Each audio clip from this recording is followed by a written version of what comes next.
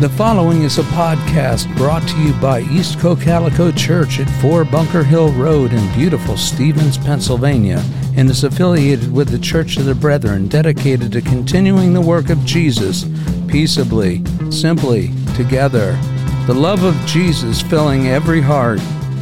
Welcome to the Walking Jesus podcast, where we discuss practical, actionable steps for walking with Jesus in a Christian life without confusion, hassle, or stress. I'm your host, Brett Swales, so let's get moving. Did Jesus lie? Ask, and it will be given to you.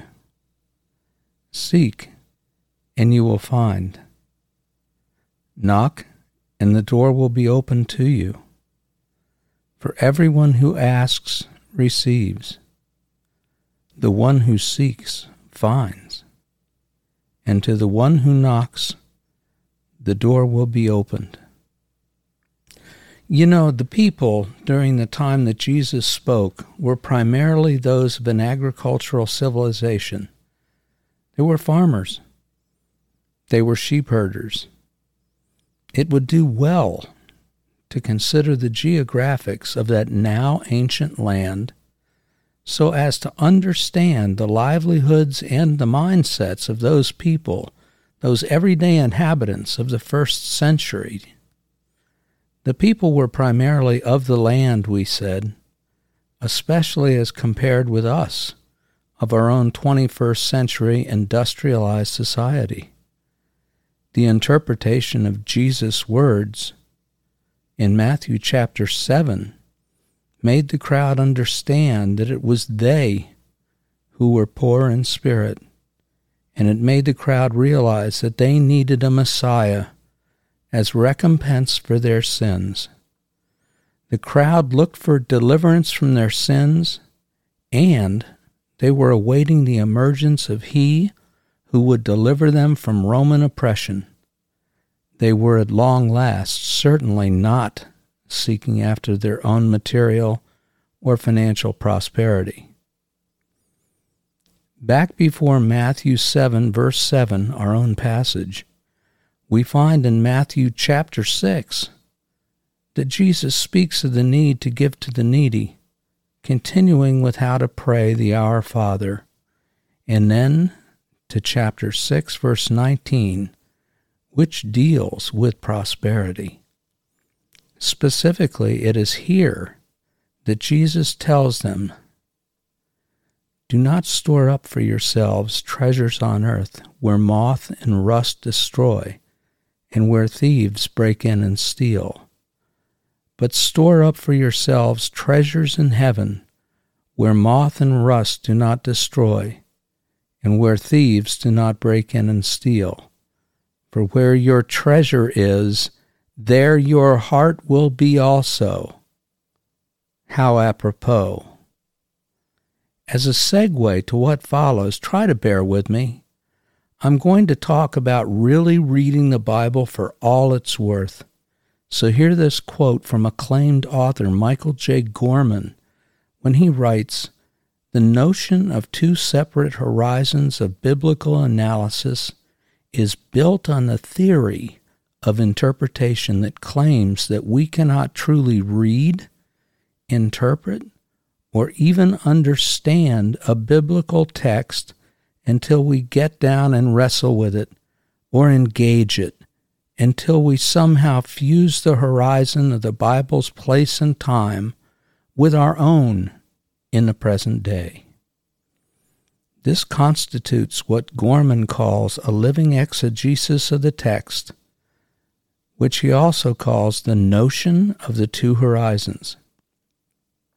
Now, if you've been following along, I have already painted the horizon of Jesus, of his poor and ordinary first-century listeners at the Sermon on the Mount. I have attempted to portray the message that they heard on the spot from Jesus Christ in person. Next, I shall represent the relatively inaccurate views of the people of modern times. Here specifically, I must single out what has become contemporaneously known as the prosperity gospel. It is this theological theory that was put forth most popularly by televangelist Oral Roberts, and then by his one-time pilot, and now the wealthiest of the name-it-and-claim-it evangelical movement, Kenneth Copeland. Not only him, I'm talking about his other contestants in their battle to the death for competition in television market share. Creflo Dollar, Paula White, T.D. Jakes, Benny Hinn, and more. Now, don't let anyone fool you here.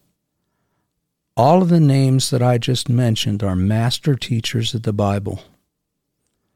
All are great speakers. All are phenomenal on-air hosts.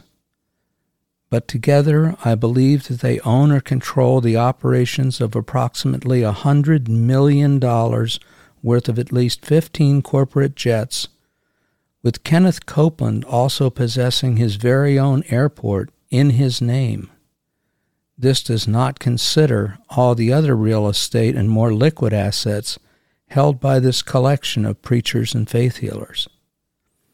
Together, this group tells the poorest and most ill-educated of Christian society repeatedly over the airwaves that Matthew 7, verses 7 and 8 proves that Jesus wants to openly prosper his people for his glory.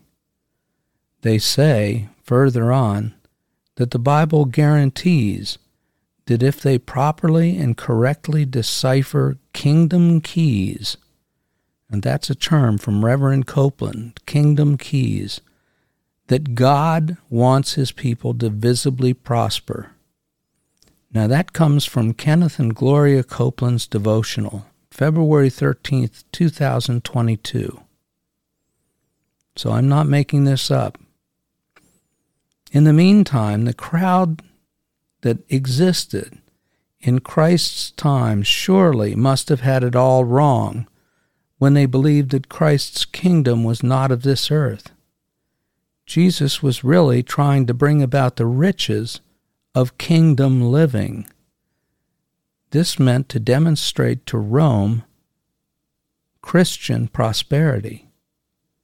After all, it is this very prosperity that is what they represent to their modern audiences. It is my belief that the evangelists who are exponents of such views in their existing activities are referred to in a warning by Jesus himself, as in Matthew 7, verses 15 to 23, which concludes with, "Then I will tell them plainly, I never knew you. Away from me, you evildoers."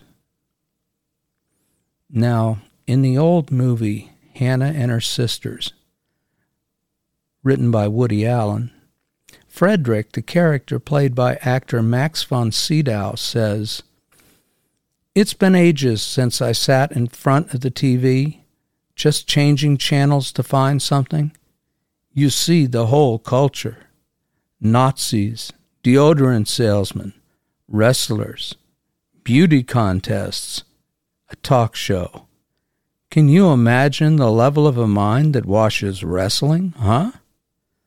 But the worst are the fundamentalist preachers, third-grade con men telling the poor suckers that watch them that they speak with Jesus and to please send in money.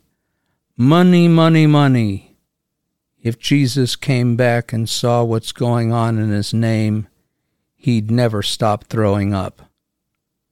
In conclusion, when I first heard that last line, I laughed out loud for a long time.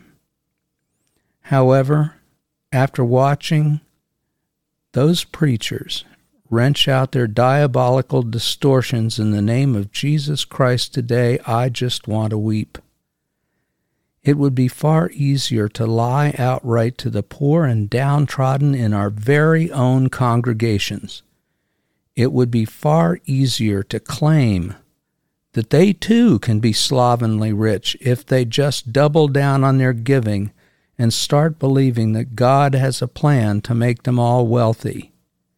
It is far easier to promise all these things, provided the poor continuously ask, repeatedly seek, and keep on knocking with faith. But I cannot do it, because it just ain't the gospel. I cannot do it because I don't believe it's right, morally. And I cannot do it because Jesus never said it, any of it. Jesus never lied to any of us. It is the very lie that has been debited to the accounts of those malignant money grubbers of our present age. So may God help them and have mercy upon them all. In the name of the risen Christ, amen.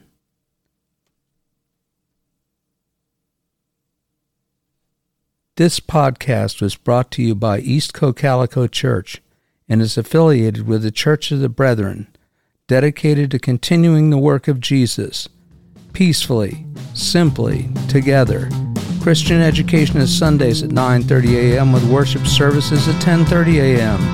Phone us at 1-717-336-7616, where the love of Jesus is filling every heart. Good day.